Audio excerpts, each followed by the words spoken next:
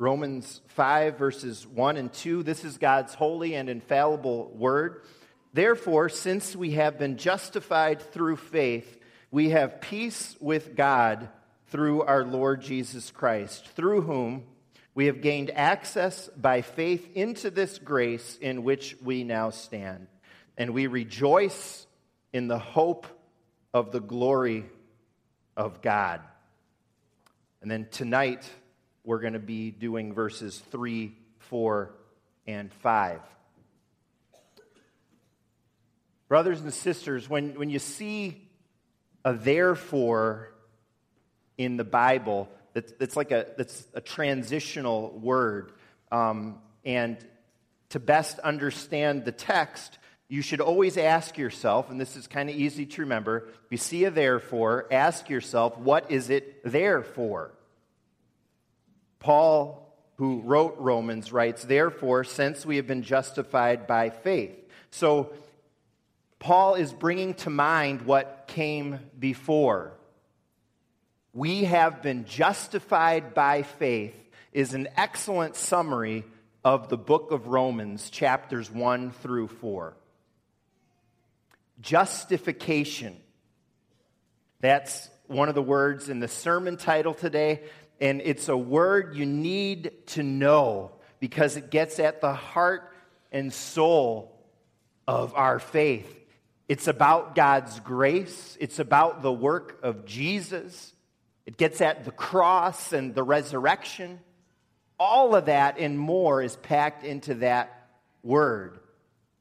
The beginning of Romans teaches us about sin and that it's not just in the world out there, which, let's face it, we as believers can sometimes be all too happy to point out. Sinful world, but sin is also in all our hearts.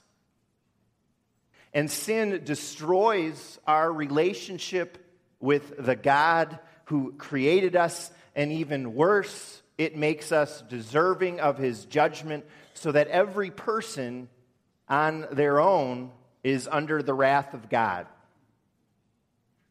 After this dire picture, Romans 3:21 comes in and says, but.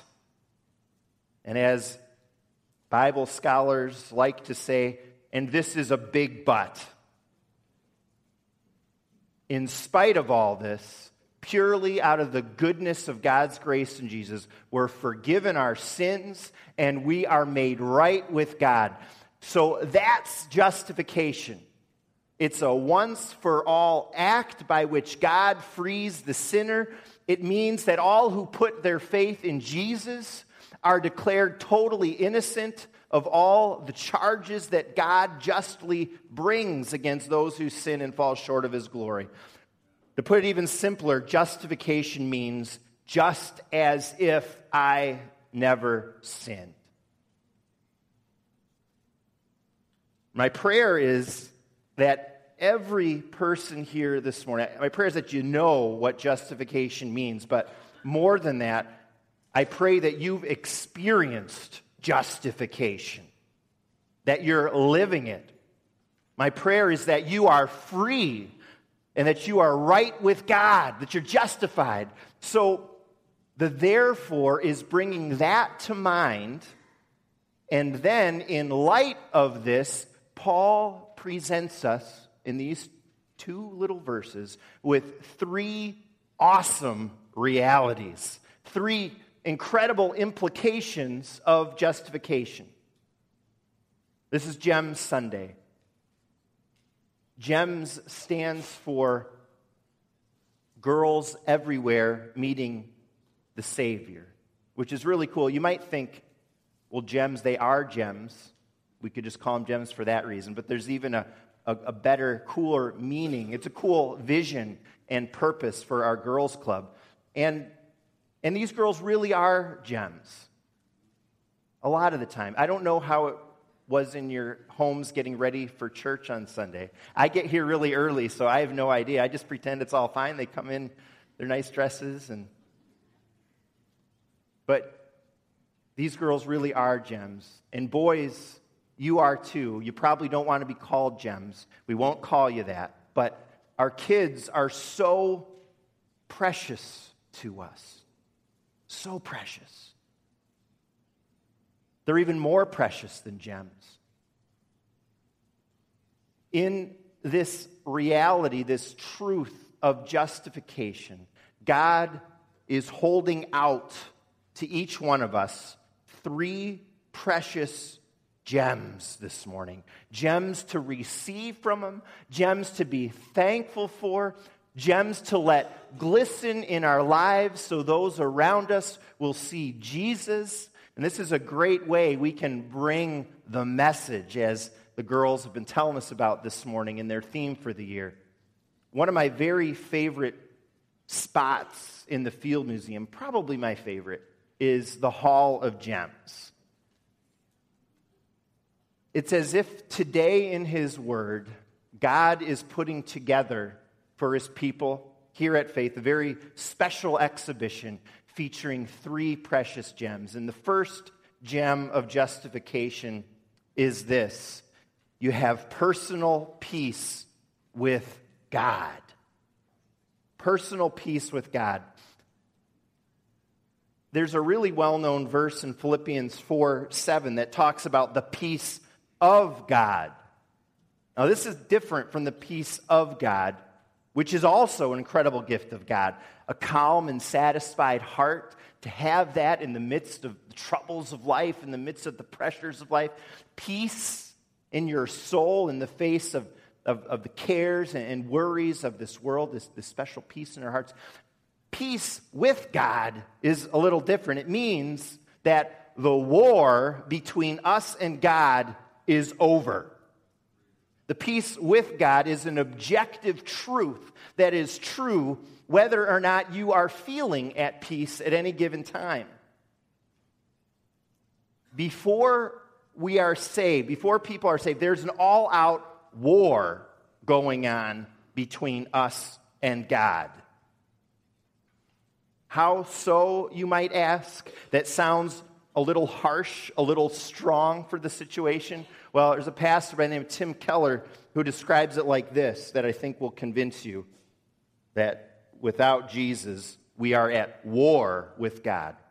When we sin, we're breaking God's law, we're breaking His commands, yes. But what we're also doing is claiming that we have the right and authority to do that.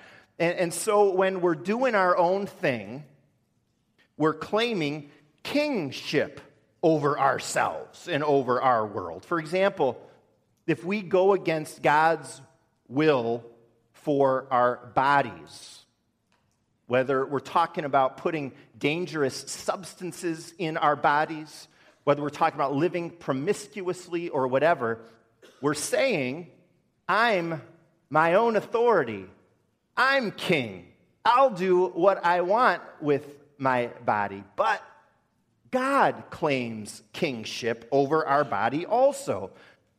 The Bible says your body is a temple of the Holy Spirit. Well, when 2 parties claim authority or control over the same things, you know what that's called? That's called war. That's war. And the reality is, God is king over everything, over ourselves, our possessions, our time, all the rest, right? So when we live how we want, instead of submitting to His will, we're setting ourselves up as our own king in opposition to Him. And you don't want to do that. You don't want to be at war with God. We're deserving of judgment because of our hostility toward the King of Kings. There's a sentence against us. It can't just be thrown out. That would contradict the justice of God. But justification through faith changes that situation. Praise God, because Jesus came and took our sentence on the cross. We can live in a situation of peace with God. That's the peace with God. You think about what's something that everybody wants in the world.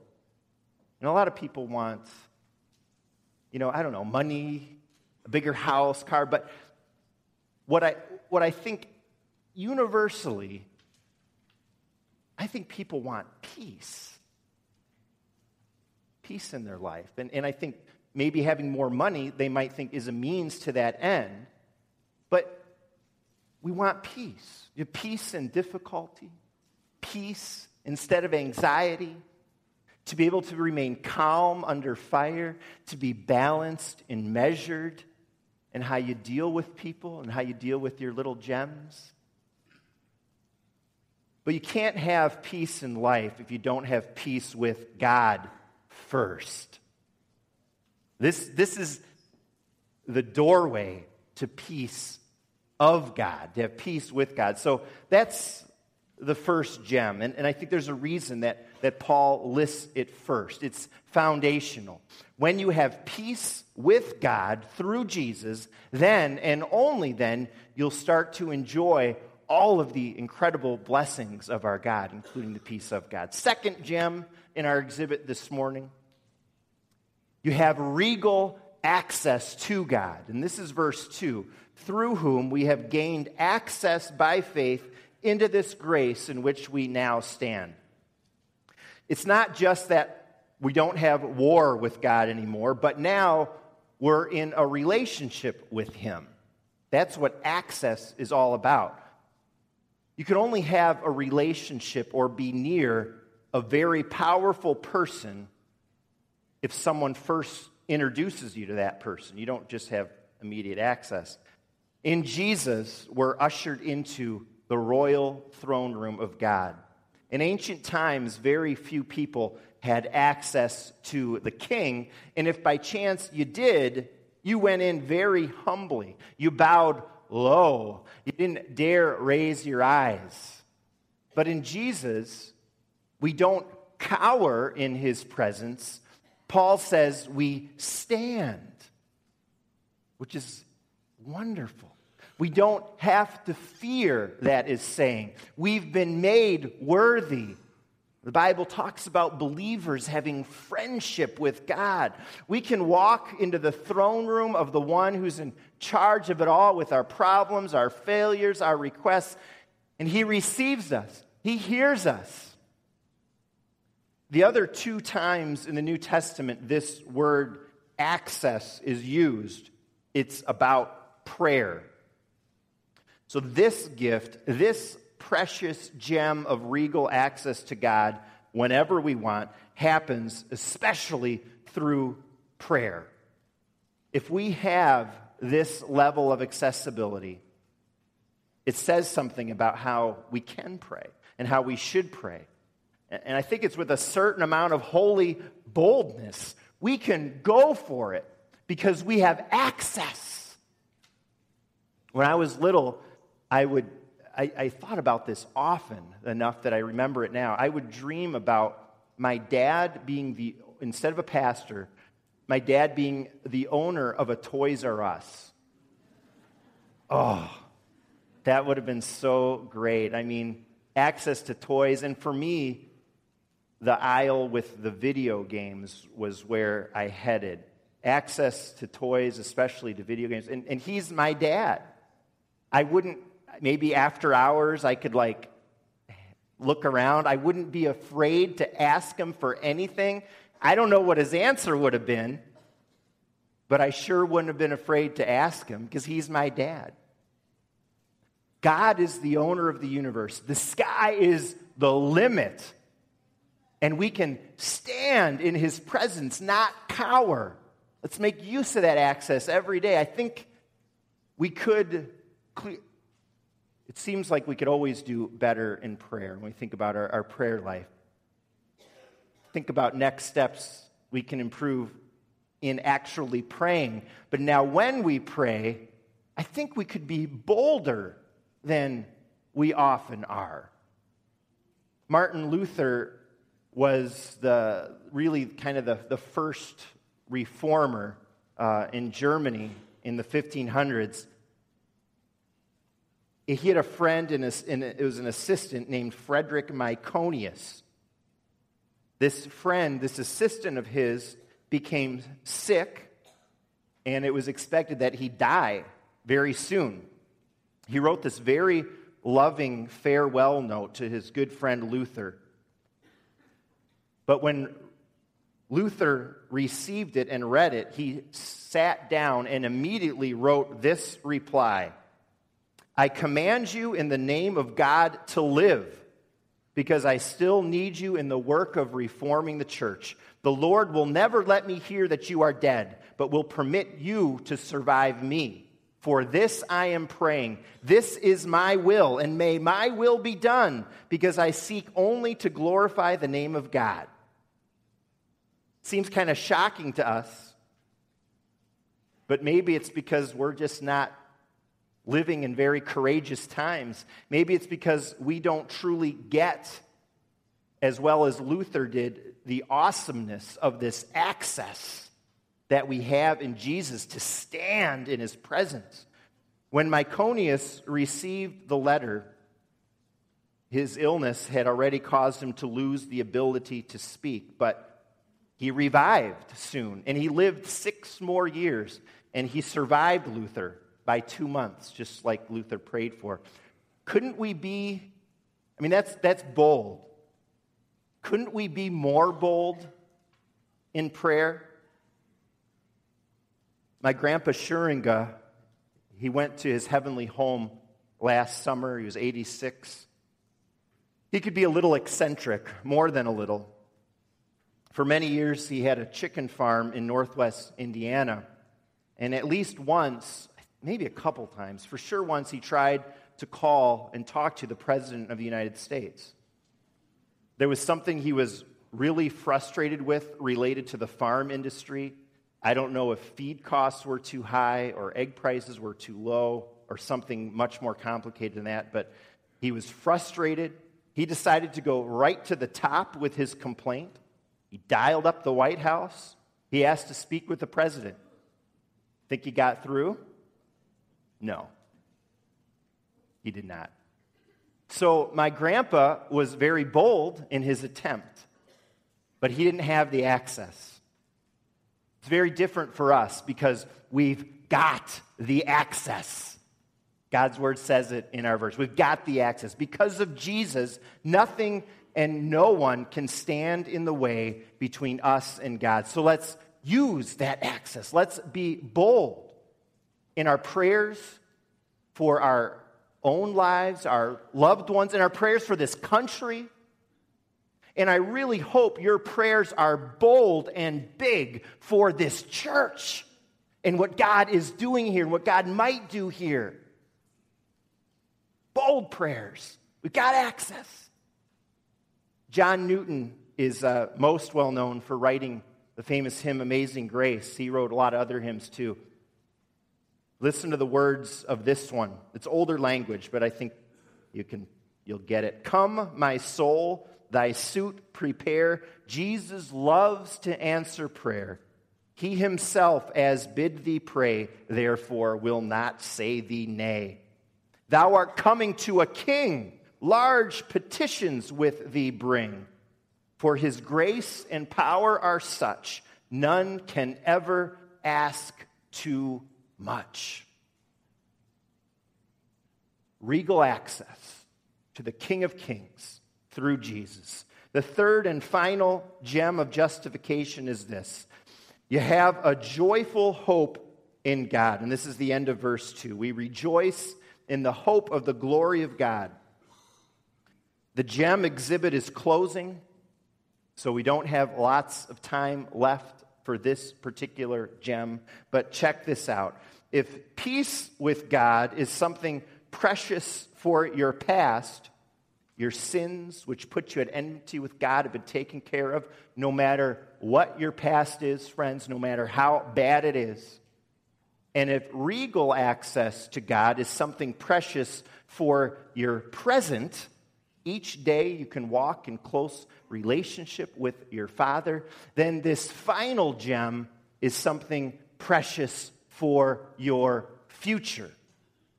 The language of the hope of the glory of God is referring to a very specific blessing here. And it's about experiencing the glory of our God in heaven.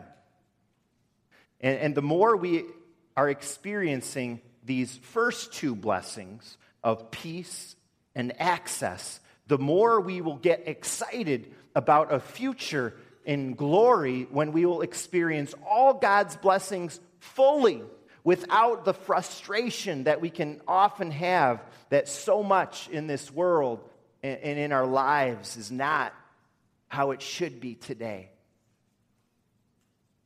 Think once of how God's blessings bring you so much great joy today.